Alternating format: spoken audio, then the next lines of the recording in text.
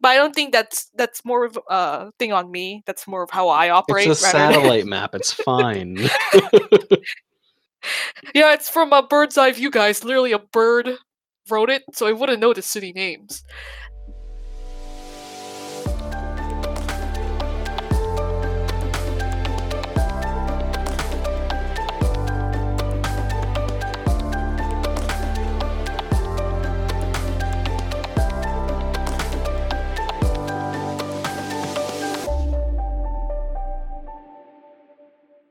Welcome to Worldcasting, where we discuss real, made-up things.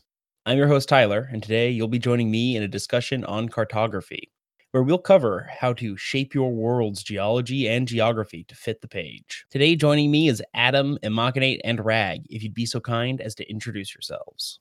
My name's Adam. I am Vice Editor-in-Chief at World Building Magazine, and just kind of do a whole bunch of stuff here, and I actually do a little bit of art commissions on the side, with a large portion of that being map commissions. So I'm super excited to be here to talk about maps and making them today. Hello, everyone. I'm Imachinate, or Yanar Natividad, the editorial chair here at World Building Magazine. I'm an avid video gamer, tabletop gamer, and world builder. When I'm not doing podcasts and editing for the magazine, I do commissions on editing and writing, and I also am an editor at Paizo. I'm absolutely glad to be here. Still so jealous you got that position. Congratulations, because I haven't said it yet. Thank you. With that, I am Rag. I am a freelance writer, a former gaming journalist, and have nothing to do with World Building Magazine whatsoever, other than this podcast. Who is this guy? He has nothing to do with the magazine. I'm here for bias points only. I have nepotism on my side. No, the podcast is a big part of what we do now, so you don't have to be a part of the magazine. Honestly, we're glad you're here. Oh, well, I barely show up on the podcast anyway. I think I've been in like 6. Take the fucking compliment. I'm just being realistic. 6 is a lot. 6 is a decent number. Yeah, honestly. All right. Like a quarter of our episodes at least. All right. So thank you all for joining me today, and as we discuss the lifelong passion of mine, which is mapping and cartography. I guess kind of to start us off, I would just like to say that maps are one of the easiest ways to share information. It shows a region, an area, continent, what have you, and will tell you something about it. A good map has information that's not too dense. It has a clean look to it, and it is enjoyable to view and read, but it also gives you something. These are pretty simple premises, and it can be surprisingly difficult to not get lost in trying to make your map more. So to begin with, let's, I guess, just go over what you guys see as being good map making. So just to preface it, and I think I've mentioned this before in the podcast, unlike Adam and Dino, I am not a map maker or map lover. However, with all that Dino just said, I absolutely agree that even though I am not those things, I still try to make maps for the sake of their general usefulness. And kind of as part of that, I find that maps that can give, in my cases, I use them for directions. I use them for scale. I don't do detailed maps, but just enough that I can tell whoever's looking at it, oh, this is going to take you so long, so-and-so days, or so-and-so distance to get to where you need to be. However, I'm also a fan of not necessarily geographical maps, but political ones. Maps that show me who is where are they prominent, where are they active. I guess that would essentially be what we tend to think of as like maps that have countries demarcated. But in truth, I mean, the world doesn't come with natural borders like that. So that's something that we as a society kind of put as based on how things, based on geopolitical situations, of course. I've always been far more fascinated with demographic maps like that, because they do show more of the truth than like the borders of a country, as you were saying. Yeah, and there's also fun in seeing how said kind of those demographic maps align with what's the best way to put it? The overlap between those aspects as well as geographical aspects. I think there's quite a number of countries where the lines are literally at like mountain mountain ranges, because it just makes sense to divide it there when no one's going to try to contest those borders. Like Italy and Switzerland, for example, very strong on the mountain borders. Another one that's cool to look at is religion in general, because oftentimes they won't match up with country borders either, especially in fantasy realms. Yeah, I think for myself that there is nothing quite as enjoyable as looking through one of those all-purpose fantasy maps. I mean, I'm thinking back to like the maps that you find in novels like Game of Thrones, which kind of open up first couple pages. You've got this new map for you to explore, and I've just always enjoyed kind of looking those over and trying to learn from them. But as I've done more map making cartography myself, I've definitely gravitated toward political maps and something that tries to tell a story or have a specific function within that world. And because like those all-purpose fantasy maps for the settings that I create don't really work. I've got one that's based on like the 1900s and another one that I'm working on kind of brand new right now, which is more futuristic. And those are going to be looking for maps that are going to be more interested in like where can you go to trade, where is safe to go, what countries like us. And so that's kind of the direction I've gone in the last couple of years, is trying to figure out what fits the world that I'm making, and then design it with a purpose for that setting. I've always liked like the insert maps for fantasy novels. Lord of the Rings is iconic, but I feel like you can tell if a novel is going to be bad good or just bad by the quality of its map. Like if it's like really nice, like Lord of the Rings tier, like okay, I'm in for a good ride. But if it's too nice or really bad, you're like, I don't know. And if it's absolute like black and white drawn with a pencil crap, like Westeros, you're like, oh yeah, this is gonna be some good stuff right here. I love that you're basically saying the map can't be too good, otherwise it's suspicious. Oh, it's straight up way too suspicious. If your map is gorgeous, like full color insert, beautiful work, took 100 hours to make, your book's trash. Fucking compensating. Wait a second. Looks at all those D&D maps. Wait a second. That all makes sense now. I find maps to be a very good way to communicate information that plot otherwise can't touch on. And Tyler, cut that.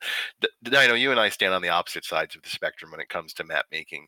Yours are typically over detailed and, well, okay, over detailed is a bit of a harsh word, but very detailed, very intricate. And in a lot of ways, I can find a more simple map a little bit more immersive for a player, because most players won't really dive into the minutiae of details of political spectrum or religious ideology across of a historical era. And a lot of times simple maps can allow them to wonder what is in those gaps and kind of fill it in on their own, especially if you're doing something like role playing where they can really generate those things. I guess to Rag's point, that kind of goes back to what Tyler said. With map making for a purpose, when you set out to create one of these maps, you're doing it because you either want to relay some bits of information that you might not be able to do so in text or description or narration, or Well, in a comfortable way. It can be really awkward to communicate stupid stuff like that. Well, stupid stuff, but it can be really awkward to communicate stuff like that. yeah, it's also a window to kind of widen the image of the world without having to go into those details in text if you were writing a novel, for example. Because there's not always a good time to mention the small village of River Rot on the east side of town during a book. But if you know it's going to be like relevant, maybe in another section, another work, or in the later part of the book. It's good to have that, just if only to kind of clue in your your readers, that there is something wider going on. There's something, there's a scale to your world that you're going to build on, but you can't quite introduce in the first few chapters, for example. Yeah, and it's also just helpful, like, as if we're talking about books for a second here, uh, if your main characters are traveling, you can kind of get a idea of where they are and how far they're traveling a lot easier with the help of a map. Like, you don't have to spend time in the prose going over, where in relation to where they just were, this new place is. You can just kind of mention it, say it's north. They'd been traveling north or whatever, and then just sort of let the map do the rest of the work of the details of how far that is and so on. I to definitely agree, and to give a good example of this, I would point to the map of Allegasia, the world of the Aragon inheritance cycle, because it's the entire center of it is empty. It's just, oh, here's a big desert, but everything around the edges, it's populated. But just about everywhere that's mentioned gets talked about, just kind of eventually. So you have an idea as to where people are going and what's going to happen. And by having less amount of stuff on the map, it's easier to gauge when and how things are going to develop as they develop. So it kind of almost allows your readers or players to guess what's going to happen next, or to help make your mind up about where to go next. It's also just easier to understand, by not having, like, because real maps, when you look at them, have hundreds of countries, each with their own important places to talk about, with their own cultures and variations on those cultures and stuff. Like, it is complex. So when you're making like a world map and you want to make it realistic, it's going to be complex.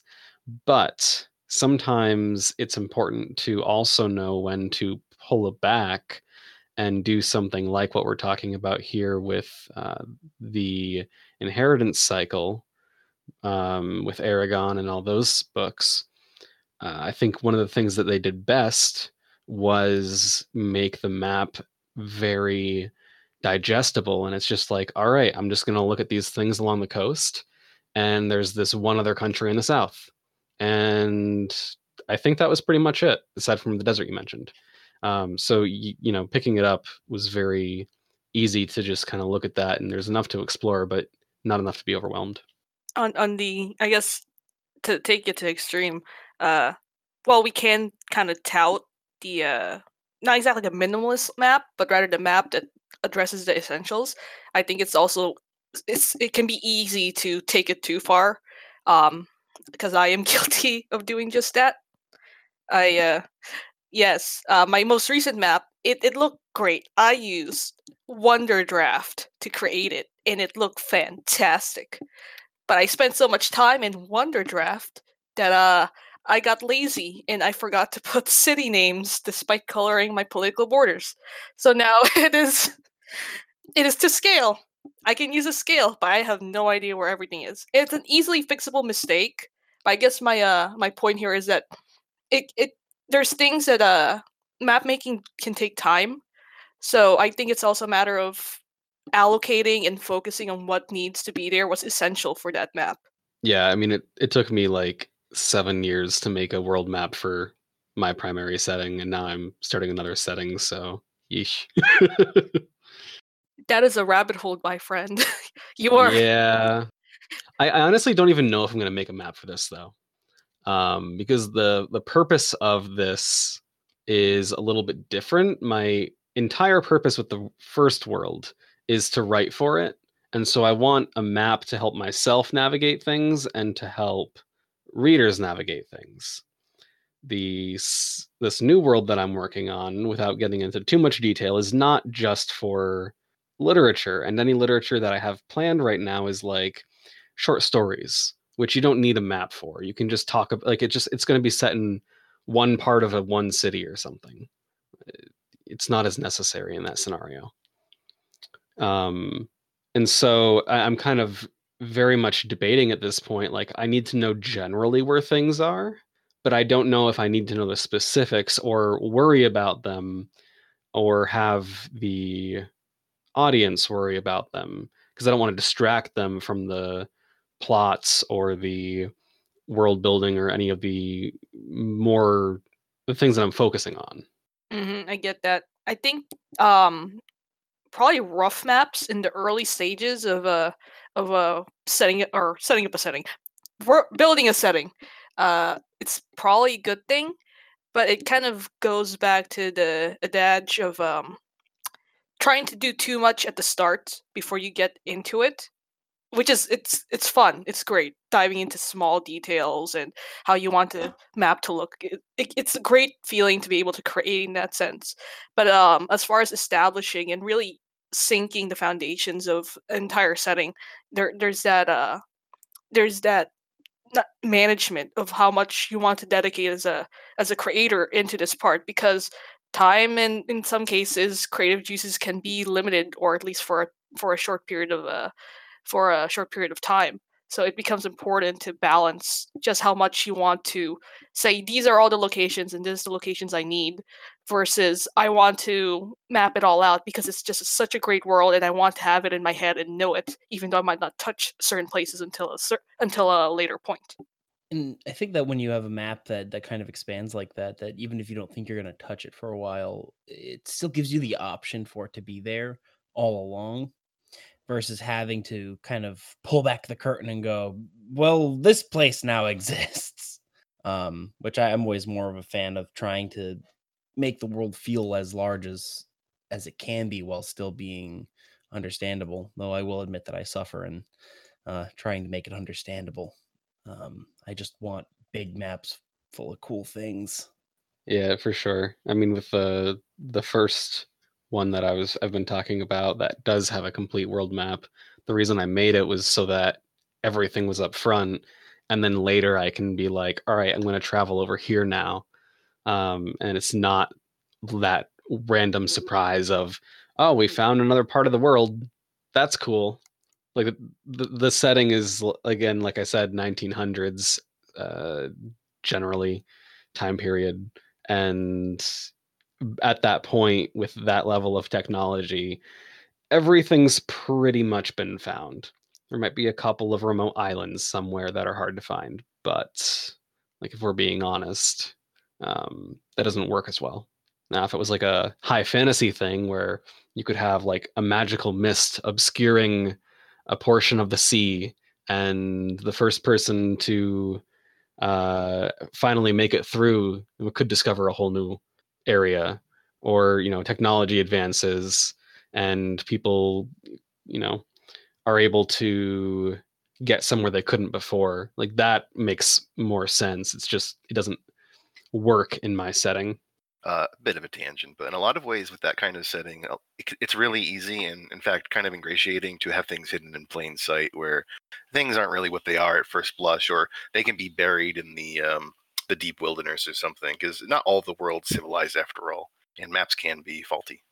Yeah, for sure. I love when you people put that into consideration. So like, forest, you said you could have this massive forest, that's just labeled whatever the forest is called, but then if you're writing this book or running a campaign, your characters go into the forest, suddenly they find a whole new civilization that's way more advanced than anyone thought, and suddenly you're presented with a whole new map of that forest, which has all of these roads and cities and towns and all these different things that just didn't exist on the main map. That's a great usage of it, though, is that a map is a tool that's created by people. um I guess you might want to be honest when you say this is a map that's created by characters in the setting, versus this is a map that you're gonna. I guess this is more useful for like a role playing game like D&D or however else. Is that this is a map that I, as the GM, created for your usage, versus this is a map that someone in this world created according to their knowledge and more than likely their biases. And this just kind of goes and connects to real life maps. Old historical maps where you had Europe as the center of the world, or who else did it? There were a lot of people that did that. not just in Europe, but also in the Middle East and Asia, where they would put their homeland as the center of the world and created according to how they explored around. It's essentially everyone who does that. And even with 'Cause- those maps, you have the metatypical here be dragons, because they didn't know it was in certain locations. Well, and you would also start in the middle with what you knew, because that was the scale you knew, and that was the terrain you definitively knew, and you had the best reports on.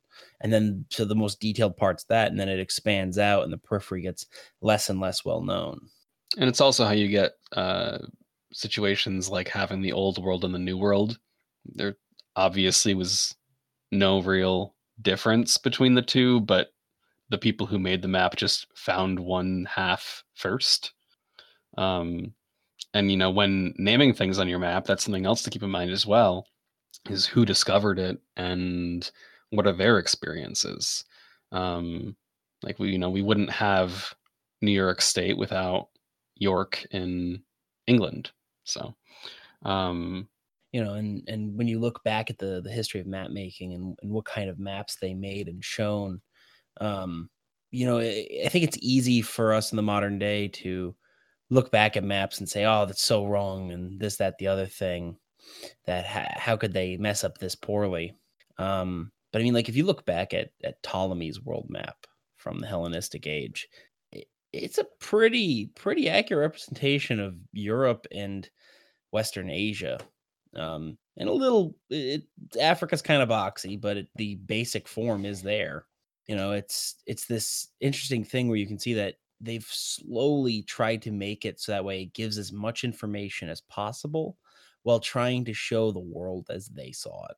And I think that's the one thing to keep in mind when you're trying to make an in-world map, is that it's how they see the world. So it's okay if it looks a little weird.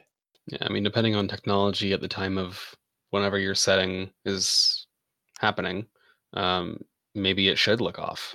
Like if you want it to look like these maps from, I don't know, the Middle Ages, like it should not have correct dimensions.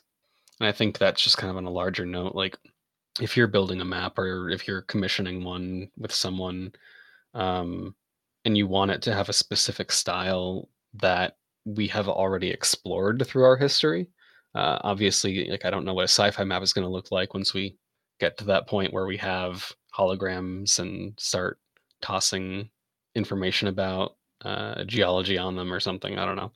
But if you're building that fantasy world or you're building a more recent history setting or modern day, there's so many great references for you to find. And from that you can pull the colors of ink that they would use on those maps, or the, I guess, graphic design if it's a more modern style.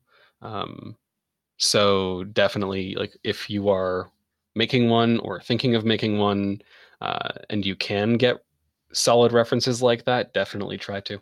So Adam, what you're saying is that I can pawn off my bad art skills onto the fact that the people of my world just aren't advanced enough to create good-looking maps. Yes. Excellent.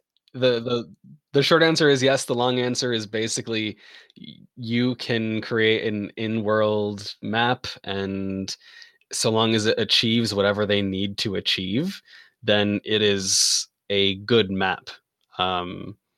So the proportions might be off, the map might be misleading. So long as you can explain all of this stuff with your world building or lore or what have you, then it works.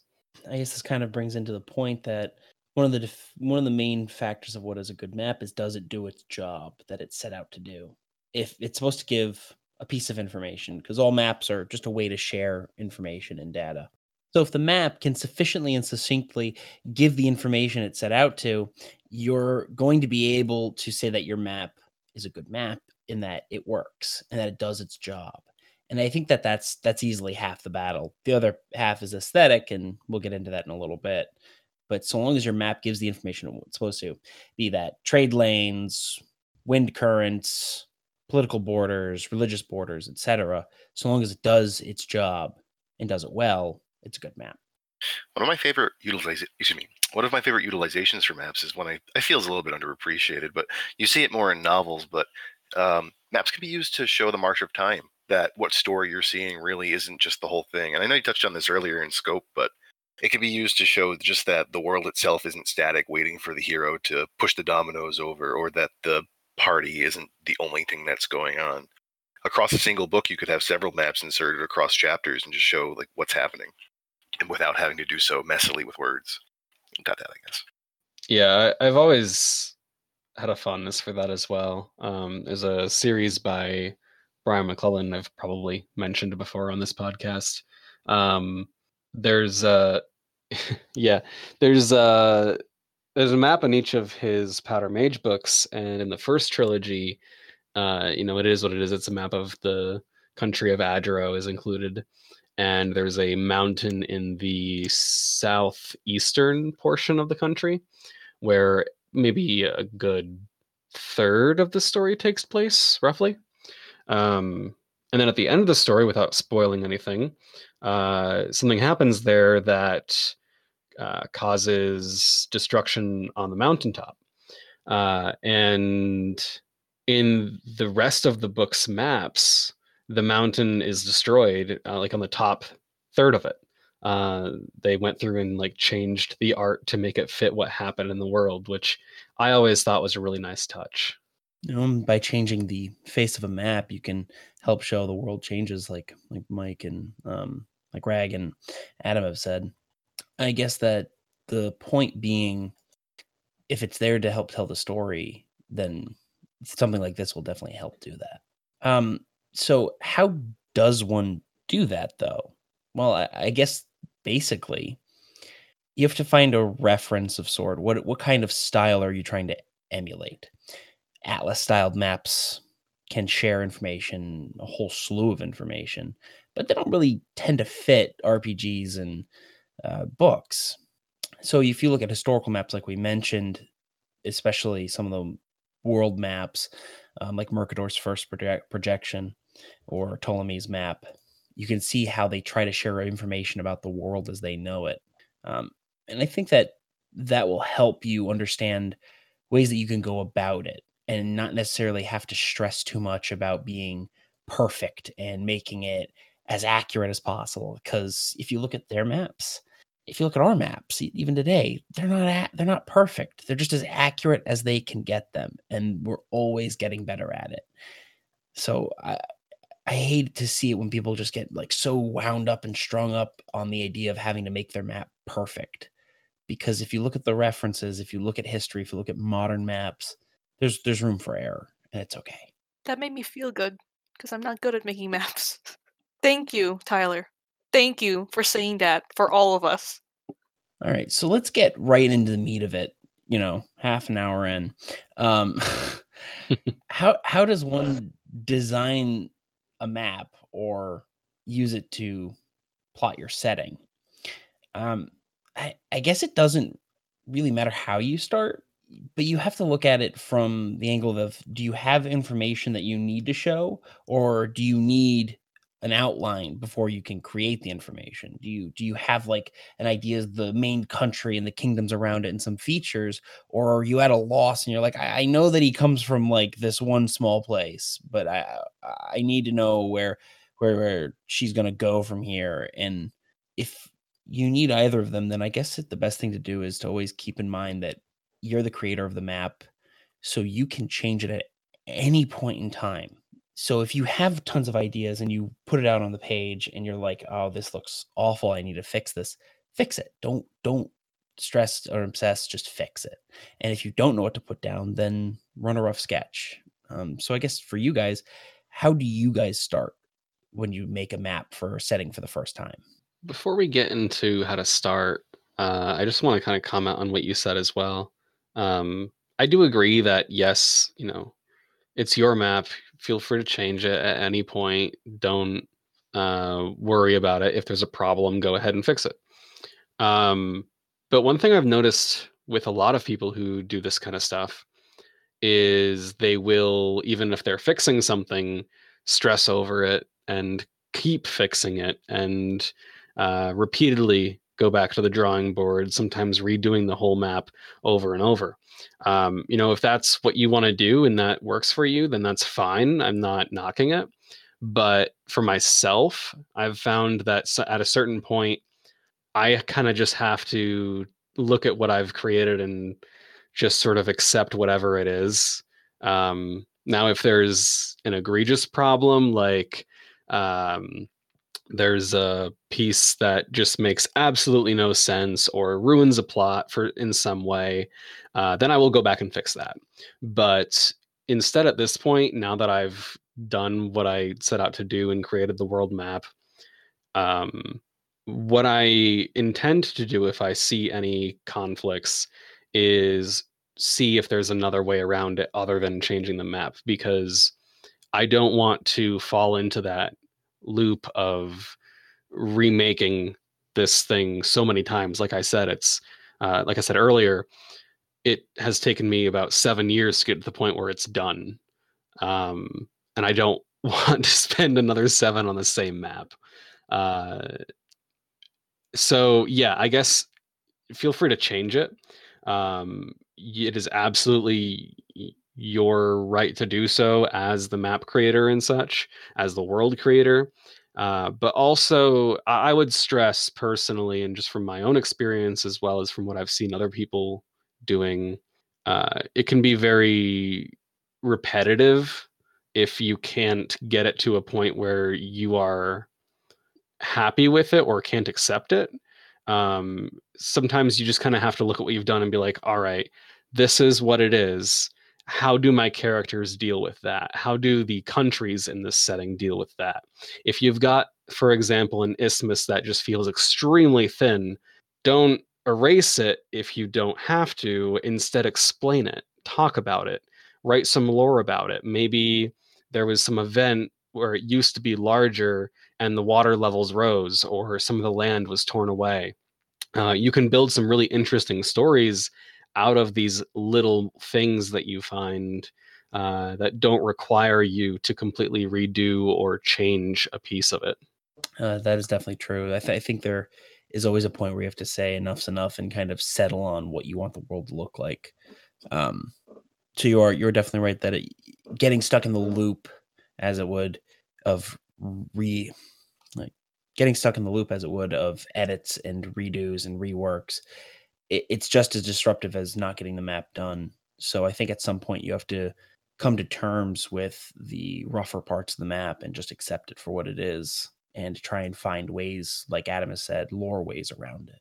Yeah. And to kind of answer your actual question, how do you begin?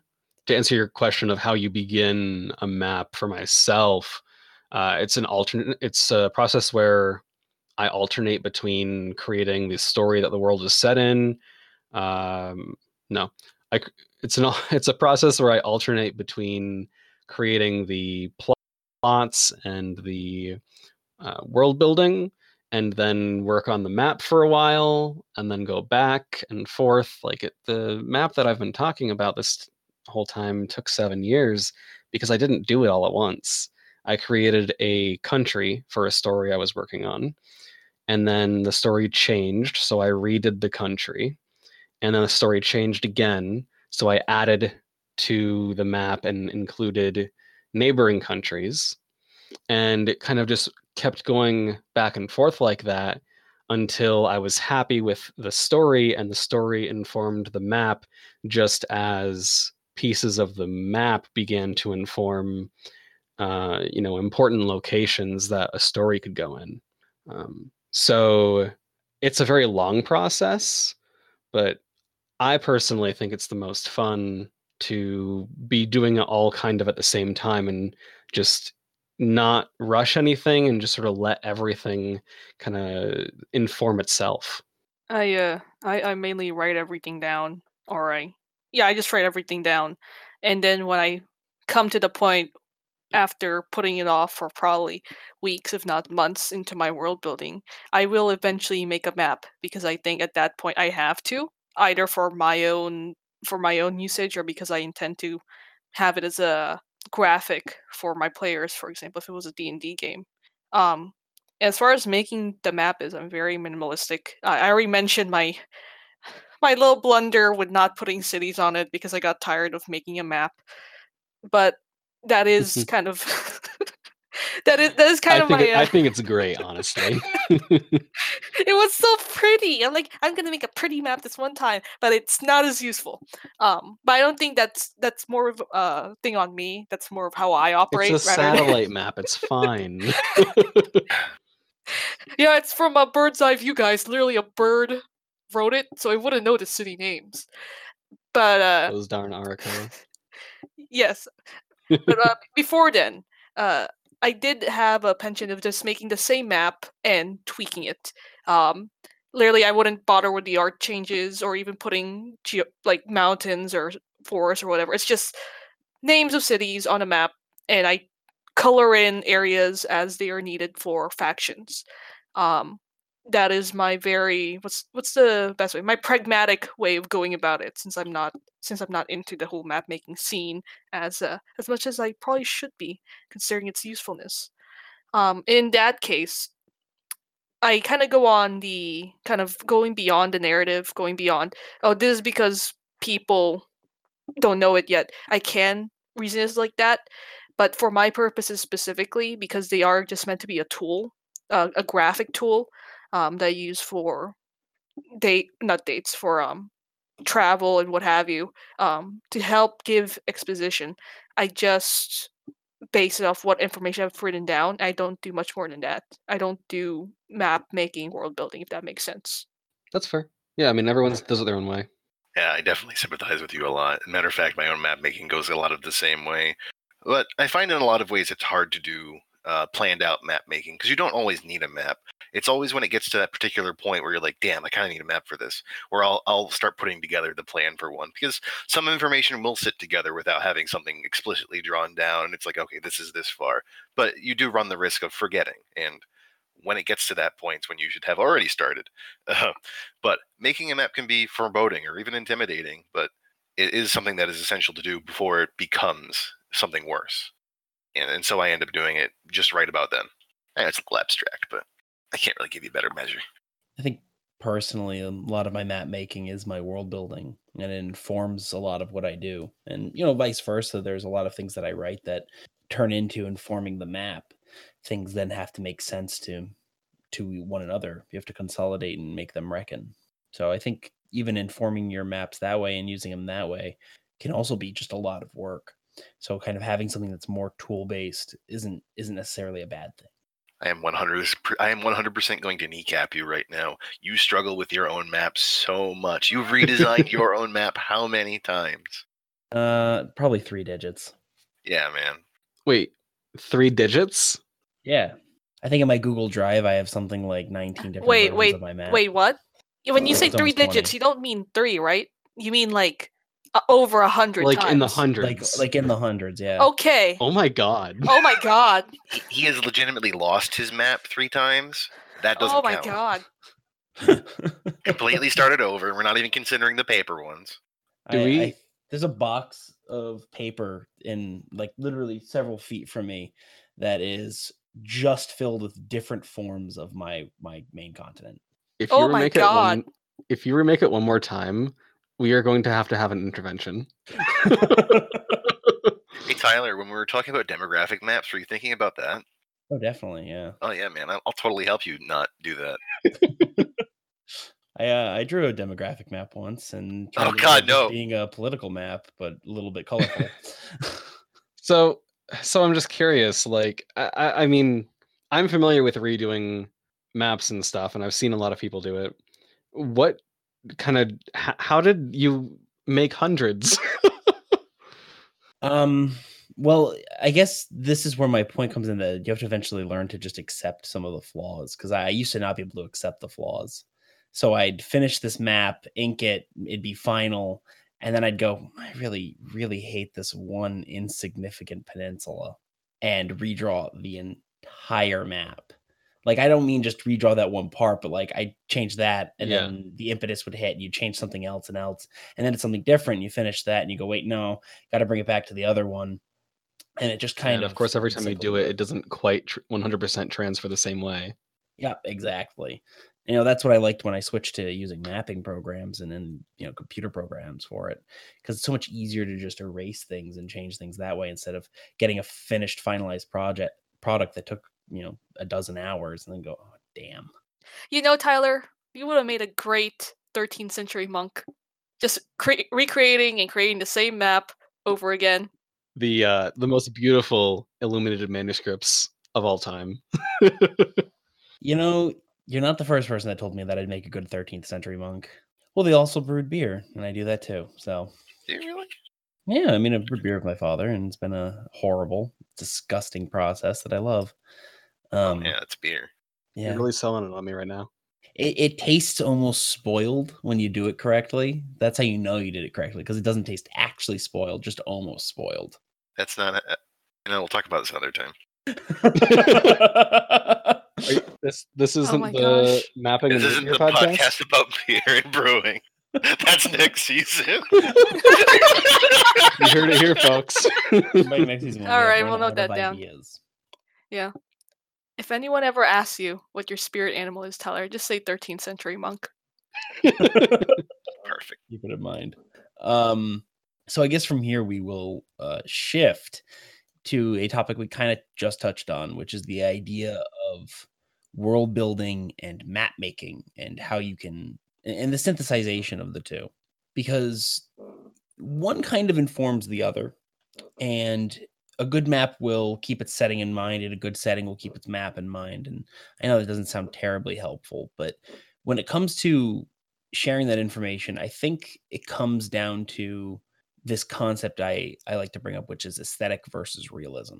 And realism is such a hard thing to grasp. I mean, even if you take geology, geography, and cartography in our own world, it takes graduate level courses to fully grasp our own concepts of these. And aesthetic is something that you just develop an eye for, and you can kind of understand it. So one's a little bit easier to get than the other. And I find that the end with realism isn't that it's a faulty pursuit to try to attain it. It's just that it's a difficult one that people obsess over, and then it isn't so much that they settle for it, but that they convince themselves that this half-done approach to it is the full, true approach of getting realism. And I think that that's a kind of a loaded topic, but there's something there that people just kind of take for granted what people tell them and take it as gospel and go, okay, well, this person obviously knows what they're doing. And they said, if I need a realistic map, my rivers all have to go to the sea and my mountains have to line up with my plates. And there's these things that are half truths that don't necessarily match reality. And taking it as gospel and fact, I think, is not necessarily dangerous, but it is a bit brash and foolish.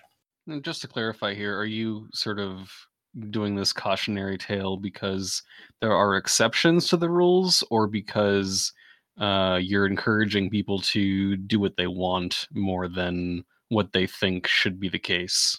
I think it's kind of both, because I think that the rules themselves that are laid out by certain people who are pundits of world building, they're not necessarily true.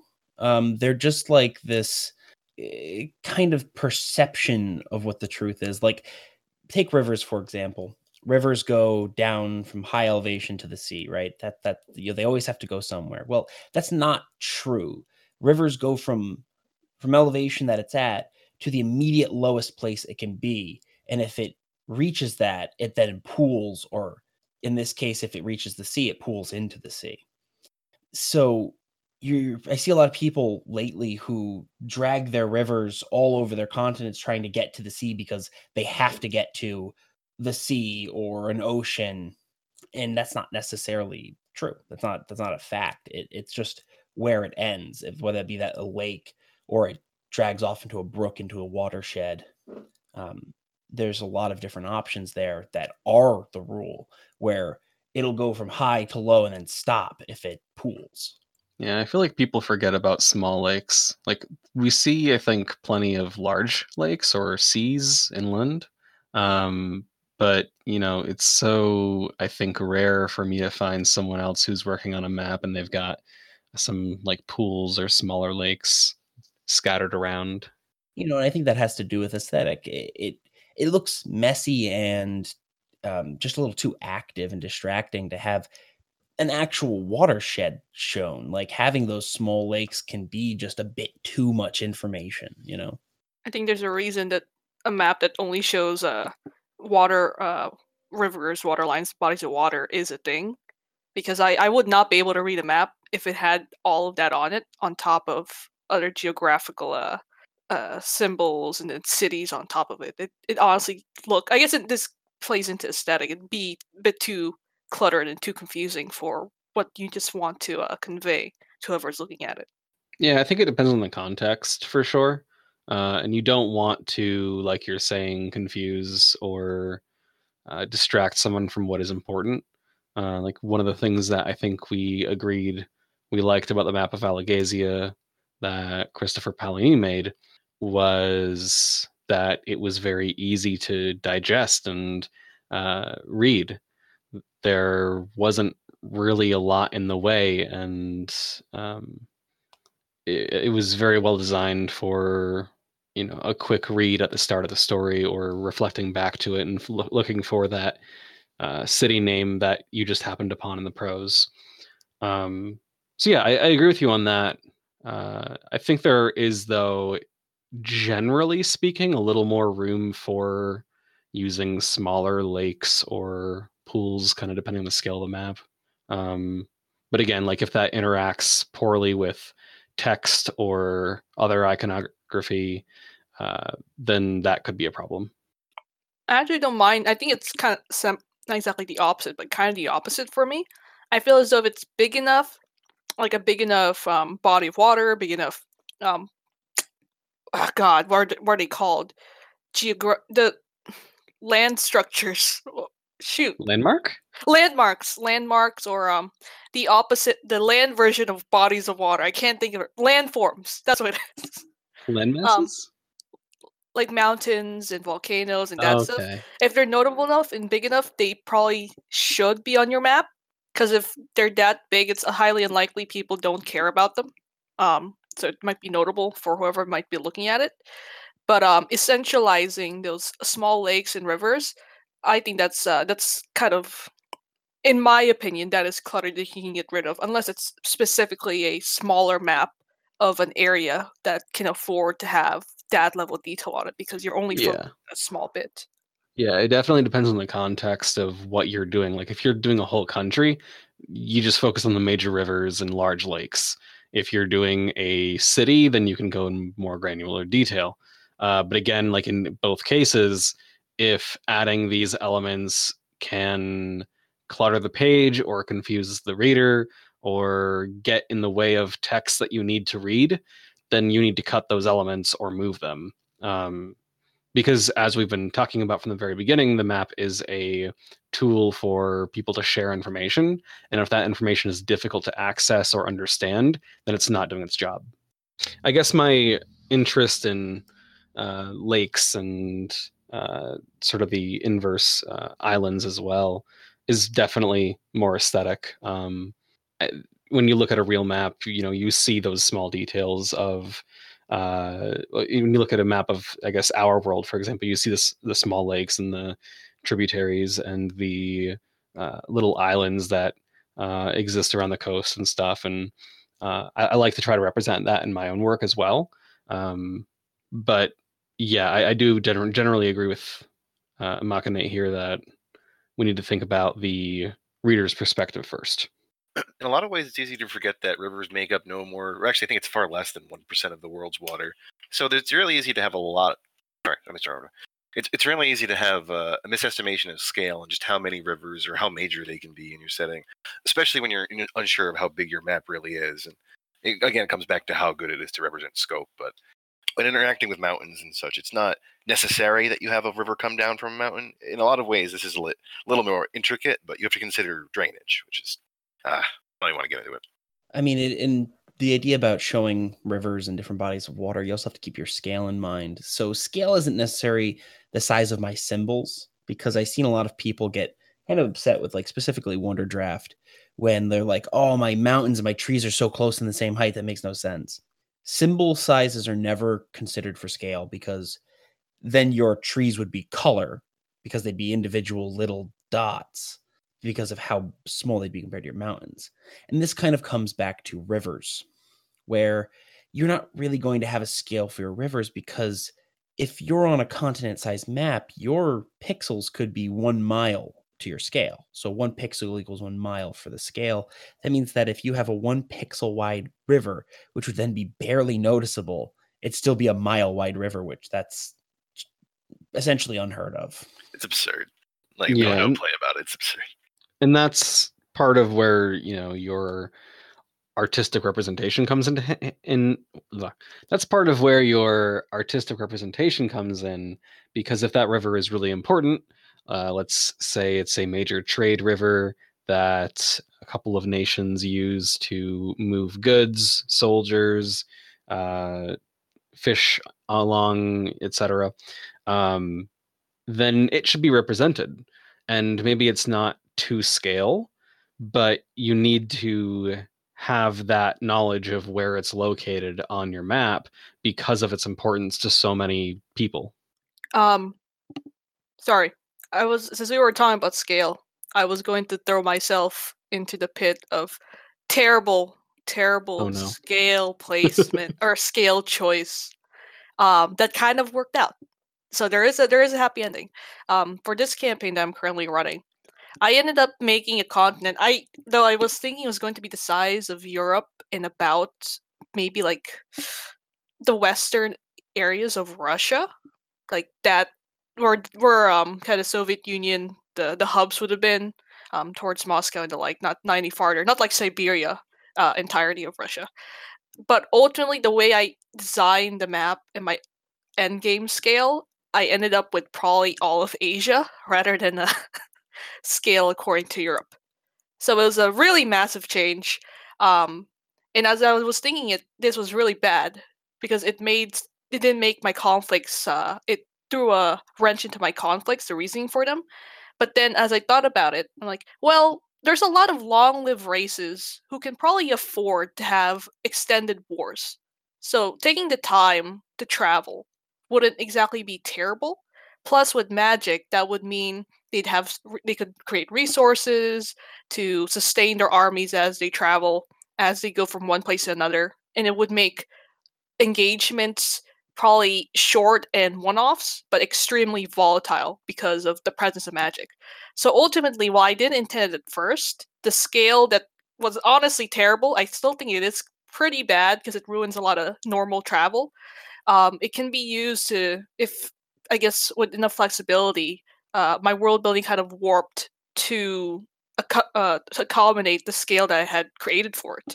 And that included massive cities that were hubs of themselves, but were very much isolated aside from magical transport or other sorts of expedited travel.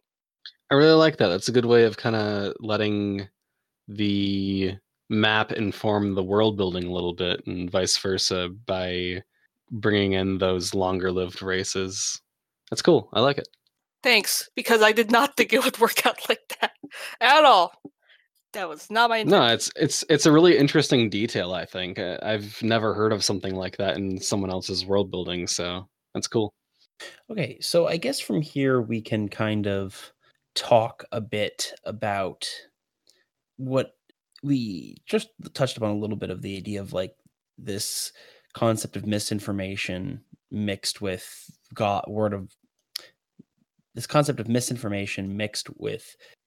gospel truth, essentially, of map making. And the one thing I find when I talk to world builders that they get hung up on when map making and shaping their worlds the most, and that's tectonic plates. The basics of tectonics is that there are these massive plates on the surface of the Earth. And they're fueled by the convection of our core to move, grow, and shrink.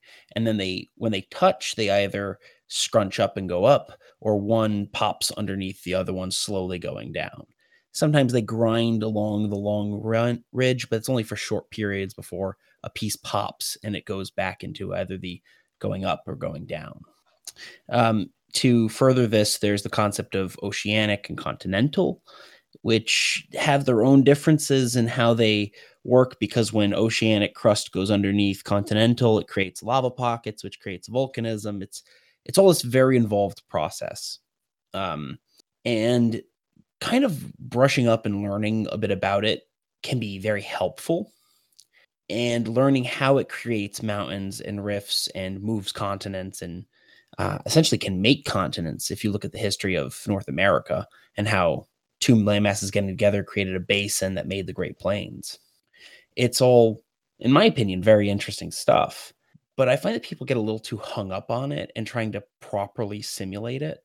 And just from my knowledge of tectonics, to properly simulate tectonics, you'd have to simulate all of it, from when your world cooled from magmatic rock from its creation to the present. Because if you're going to have a proper done, true, realistic mountain approach, you're going to have mountains that aren't on your tectonic borders. They're going to be on old tectonic borders, like the Appalachians, like the Alps, which are near tectonic border that's essentially dead. It's never that it's on it, it's that it was near it. And sometimes it is on it. So this is the contradictory nature of tectonic plates, because depending on which combination of oceanic, continental, divergent, convergent, transform, it all changes how you will form mountains and how you will form rifts and how you will form continents. And in 1,000 words or less, I would essentially just say, it's okay to just kind of wing it. Your mountains can be anywhere. It's okay. Yeah, I'd 100% admire anyone who goes through all that effort to realistically use tectonics to shape their world. But it's not for me. Yeah. It's not for me though, just because I want to spend that time, honestly. I don't know enough about it. We kind of talked about the basics here a little bit, and I know a lot about kind of how the mountain ranges are formed and stuff. Well, I shouldn't say a lot. I know some about that. But I don't want to spend that time when I could be world building or working on my map trying to figure out the intricacies of these tectonic plates.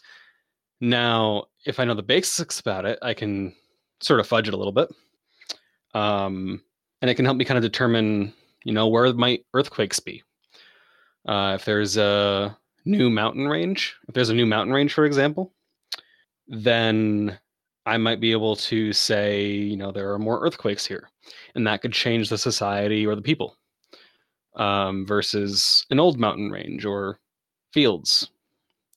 But yeah, generally I just find it isn't super important, and it's not really worth, for me, the effort of going through it.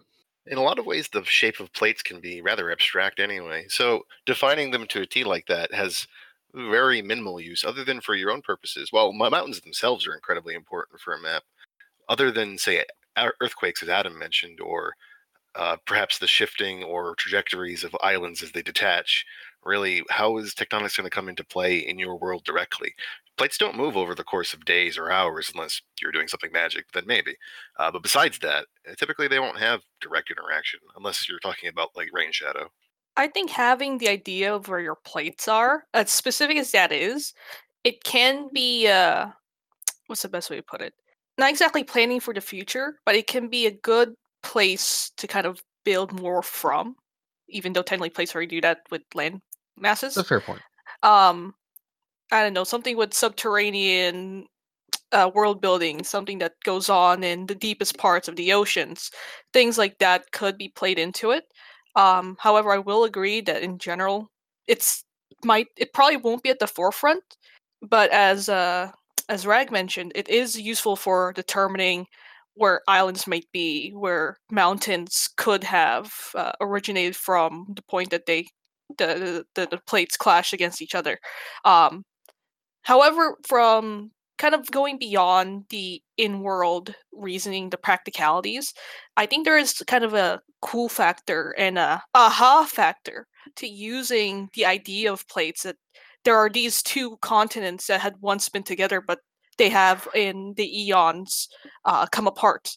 And as players or the audience goes from one place to the next, they start seeing the kind of start seeing the connection between the shapes on the maps and saying, oh, so it's like this because that place was connected at one point and then eventually they grew apart, and that's why there's similar either structures or maybe some cataclysm had caused the lands to the plates to shift and caused the lands to split, and that's why there's similarities between these two distant areas.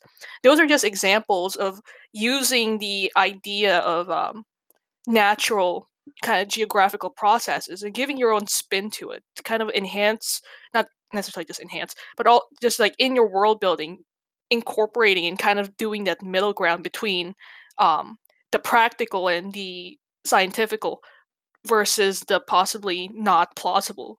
But that is where fiction and the power of imagination and creativity comes along, is that you can make something as a combination of that. As you mentioned that satisfying connection between two continents that fit together, it reminds me of like in grade school where my teacher told me, oh, some kid said that South America and Africa fit together, and his teacher told him he was an idiot. But in reality, yeah. Or that they make a T-Rex if you angle one versus the other. Yeah. All right, as a kind of an aside though, for what you were saying kind of made me think when you said like a cataclysm. I now want a set to like read about a setting that it's like, like every good fantasy story has some cataclysmic event, where the cataclysmic event of this setting is like a 2012, like the movie 2012 natural disaster apocalypse where the whole world shifts. Yeah, I don't know a lot about it, but I'm pretty sure our friend Blue is doing something like that. I don't know, something to ask him about one day. Although, yeah, like I said, I don't know a lot about what he's working on, and I've never seen that movie, so take it all with a grain of salt. I guess it did come out 8 years ago now. I guess it's acceptable that people don't know about it. It's also just not my jam. I like apocalypse movies. Come on. Day After Tomorrow, Weather Apocalypse. Yeah, I don't know if I even saw that one either. Well, I'm not surprised, but I'm still disappointed. I'm sorry to disappoint you. Well, if you don't mind, could you explain like the bare bones plot of it for us? Because even I didn't see it. So basically, it was kind of talking about how back in 2012 the world was supposed to end. And so this movie came out kind of a prediction of what would happen, and as Hollywood does with over the top blockbusters. But essentially it follows the premise that like tectonics and convection of the earth were going to shift how the continents were. Earthquakes were going to happen and rock the world. The magnetic core was going to shift. Things were going to get flooded. Yellowstone would erupt, like that kind of thing. And it was all these cataclysmic titanic events that were geographic that were going to culminate in essentially destroying the world and resetting it. And like at the end of it, though, they kind of talk about how Southern Africa escapes unscathed because it didn't sink. It like went up like a couple 100 feet, and how Europe has sunken and all these different parts of the world have totally changed and would be unrecognizable for what we know it as. That's kind of interesting. Yeah, and it has John Cusack in it, so it's pretty decent. Yeah, no idea who that is. God damn it, Adam. Well, Tyler, I mean, going off of like what you know of tectonics, aren't shifts that cause earthquakes no more than like centimeters? Oh yeah, like the movie's totally fiction. Okay. It's hysterical, but the movie is trumped up to be fake. But it's like all this stuff happening. It's just an enjoyable action romp with the world ending. Good apocalypse. Right. And John Cusack. Go on. And John Cusack, exactly. Googling him right now. Just Google him. I just said I was. Okay, I've seen him before. This is so tangent, but it reminds me of that. I think it was an earthquake in 2011 a little bit before that like it shifted Earth's axis or some shit. And I know this is super tangent. I don't remember if that was pseudoscience or something, but apparently it was like such a major earthquake that it moved their coastline by 8 inches or something. Moving, like, there are always earthquakes that move a couple inches every so often. Like, you can see some evidence around transform faults in particular, which are the ones that slide against each other. So they build tension, snap, and move. And like in San Francisco, for instance, and like the outer limits, you will find like walls that were from like the 1800s that are now like a foot or two apart by this point because of just the slipping of the transform faults. It's interesting. But occasionally there are these gigantic earthquakes, usually of 9 or higher, that are just so destructive that it does something to the wider sense of it all. And if you do have a tectonic map, you could technically map where earthquakes have been, and you could form a story around where there hasn't been. Because if you look at in the Indian Ocean in Southeast Asia, if you look around the crack between Polynesia and the ocean, there's this huge gap of tectonic plate that hasn't released an earthquake. So there's just pressure still being built up there, and it isn't doomsaying. It's legitimate seismological worry. Seismologists worry that it's going to one day just slip and there's going to be a huge earthquake. And you can see the same thing in the Pacific Northwest, where the oceanic continental convergent boundary that is outside the Washington and Oregon coastline, there is another gap there as well. And everything kind of lines up for time periods of like within 100 years, something could happen. And luckily those governments have taken into account this. But in your own world, you could do this as well and go, well, I could have something here like this regular earthquake, and people kind of write about it because they did back in the day. There's always been people writing about earthquakes, and kind of work that into your storyline. But similarly, you don't technically need to do tectonic plate work to do that. Yeah, I think to that comment, we just have to, if you don't want to build the whole tectonic plate system, you just have to create it in a believable way. And, create, if you're going to have earthquakes in this area, maybe they're all kind of along a similar line, so you can kind of see the idea of where a plate boundary might be. And the same thing with, like, you look at the Ring of Fire, for example, in the Pacific Ocean, which includes a whole bunch of islands, New Zealand. It's just this area that basically follows borders between plates. There's a whole bunch of volcanic areas there, both dormant and active.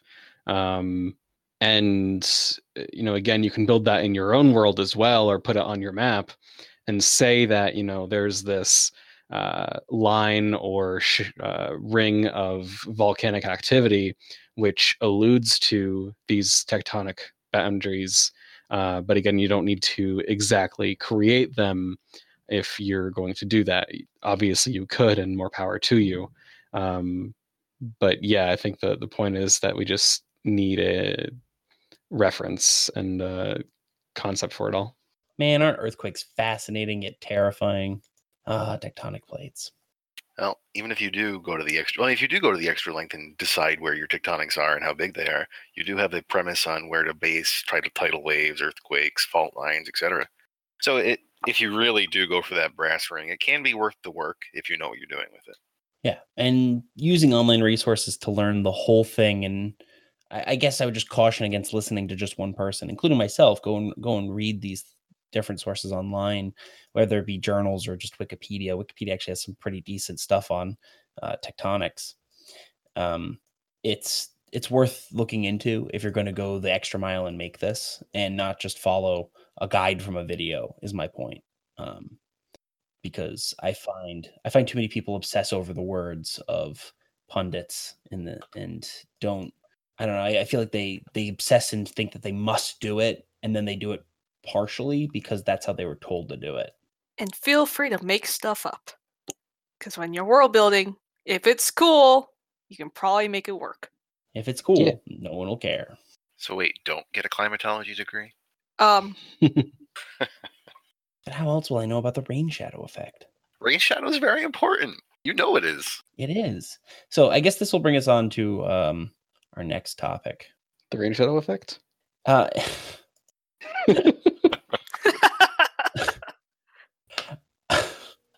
technically. So it's Dino's top 10 truths about map making. And I just want to spoiler alert, there's only one thing, and it's actually that wind movement is the most important thing for creating actual biomes, for creating rivers, for creating civilization. So if you're going to obsess over something, obsess over wind.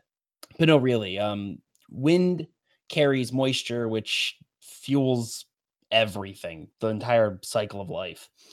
Mountains can trap wind, but it also can let it razor wind down the other side. So it's a complicated effect, and I highly recommend people look into, if not the rain shadow effect, which is a little simpler, but the overall how wind movement works, how jet streams work, how it affects tidal currents, and how it affects moisture levels on the continents, and how you can heat up a place in this close to the South Pole like New Zealand with just wind, and how you can have more than one direction of wind flowing at a single location at a time, because people will tell you, oh, the side closest to the coast, that's the side that's the wet side. That's general. That's not the rule. The rule is just which side has heavier wind. Look at the Alps, for instance, where the wet side is the side farther from the coast and not the side that's closer to, like, say, Italy. And there's a lot of reasons for how that works and why that is the way it is. Where does the wind come from, Tyler? It comes from the sky. Zeus blows it down. He just goes,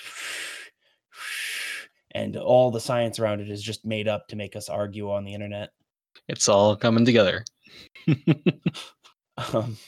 I'd complain about this longer, but we're already over an hour, so I think I'll save this for another time. Do you think it would be worthwhile to briefly define wind shadow in layman's terms? Sure, go for it. All right.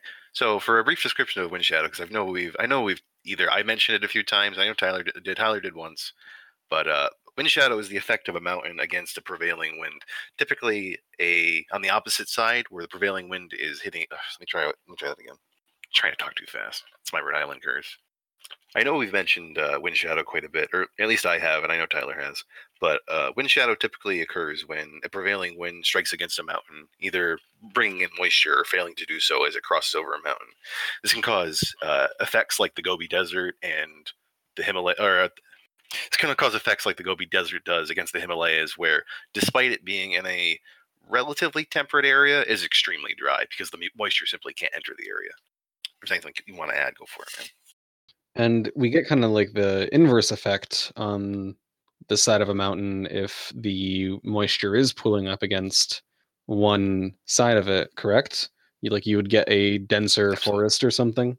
Yes, look at something like the Amazon, where all that moisture goes inland and gets trapped in the mountains and just recedes back down across this huge expanse of lowlands, and it just makes the cloud forest into the Amazon, the dense jungle rainforest, where it's created through this moisture coming down because it's so humid. I think if you look at a map of South America, the entire west coast is just the Andes Mountains, completely blocking any kind of crosswind. Mm-hmm.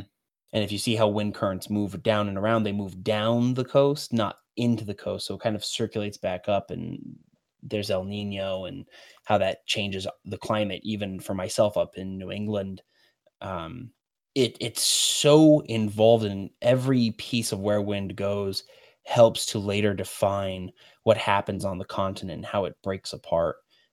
There's this thing called the jet stream, where at the lateral on both sides of the hemispheres, of the northern and southern hemispheres, you have this wind that goes around in a circle around the whole world. And you can see where this wind cuts through, even in maps like density of snowfall. You can see it in glacial maps, where literally the glaciers from the last ice age they end at this warm jet stream wind, where it literally cuts down and it would stop the approach. So having those things and mapping out and knowing where they are can also help you inform where your land is, because you go into the Great Lakes area. Why is it the way it is? Well, that's because there's the jet stream and it's trapped between two mountains, and that's where all the rain comes down. I think that just dreams a very, very complex topic because it can be good reason for why warm air comes into cold regions and vice versa. You and I see the winds turn into snows very rapidly, not to mention a week ago. Yeah, I gotta love those April snow showers. Yeah, just like last year. I don't know what the weather's like because I haven't been outside in a long time. K18. I think it snowed outside. Kind of wrap this up with any last thoughts you guys have on mapping and shaping your world's geography and geology. I guess for myself, when working on a map for whatever you're doing, I think the most important thing, as we discussed at the beginning of this discussion, I don't like that. Retry. I think one of the most important things to consider when working on your map or just planning it out is to really just nail down what is it for. If you are making a map for your players for a tabletop campaign, if you are making it for a novel or story of some kind, if you're making it for some other reason. If you're trying to make it from your setting and made by a character from there, all of these decisions are going to impact what is important to the map, what needs to be showcased, and what information needs to be communicated. So nailing that down right at the very beginning is going to help inform a lot that comes later. I'll go. To kind of build off what Adam said, I think it's important to think of a map as something as a tool for world building that works for you and will eventually work for your audience, whether that be readers or players and whoever else. Um, I have a very pragmatic view towards map making, and I think it's just useful to have that when you want it to work for you. In my case, it kind of worked me for a bit, where I created a map that didn't quite amount to my initial intentions, but taking what I did have, not putting too much time into the aesthetics per se, but at least putting enough into the details and perhaps the lack of details. It allowed me to further consider what I wanted to do with my world and build off from there. In this case, taking advantage of an otherwise disadvantageous scale problem and adding a twist to my world as a result of how can things work because of what I put on my map. And while it can also work vice versa, it's all up to what you're trying to do in your world building. It doesn't hurt to get creative with how things get onto your map, how they're created, or why they're there. Because when you're creating and when you have enough creativity, you'll find a way. I really love map making to be used to express the passage of time because it does really feel like an underappreciated thing. I mentioned it much earlier on, but when I said it, I did have a specific example in mind. Most fantasy books do include maps, but those that do will just have the one map at the beginning or maybe at the end. And inversely, adventures like Pathfinder or Dungeons and Dragons will have the map and they'll just give it to the dungeon master and he can change it as he pleases. The book I had in mind in particular is one titled 40,000 in Gehenna. It details the growth of this colony on an unknown world where people were just kind of thrown. And across that book, you see it bring up a number of maps, ones that show what they've discovered and how they've changed or what they've lost or what they found. I'll try that again. Hold on a second. But the book in particular, which was titled 40,000 in Gehenna, details the growth of a colony where a bunch of people were deposited on unknown worlds. And across that book, you see them draw up a number of maps for you, ones that have shown what they've discovered, how they've changed as a colony, where they've grown to, or where they've receded from. And much as Imachinate, Adam, and myself have said, maps are tools, and ultimately it's up to you to decide what you do with them. I guess to round us out, I would just say that maps are there to help us. They're there to help share information, to give data. And so long as they do that, it's okay. It's okay that it doesn't look perfect, that it's not just right, that it can be used for a little while and be changed later. It's okay. You don't have to obsess over every detail. You don't need 1,000 different maps to tell the same story. You can. very well do that. And if that's the world building you want to do, that's perfect, because then you can have this whole other world and whole other story of just what data the map will tell. And I just want to express that you don't have to feel like you're stuck and leashed to this idea that if it's not 100% perfect and realistic, no one will care, and people will think that it's bad, or what have you, what anxiety is taking over. Just breathe, sketch something out. And if you don't like it, sketch something else, and just keep on working until you have something that you can work with. And then down the line, change it. It's okay. I'll leave you with the words of the professor himself, J.R.R. Tolkien. I wisely started with a map. Thank you. You've been tuned into Worldcasting, an affiliate production of World Building Magazine.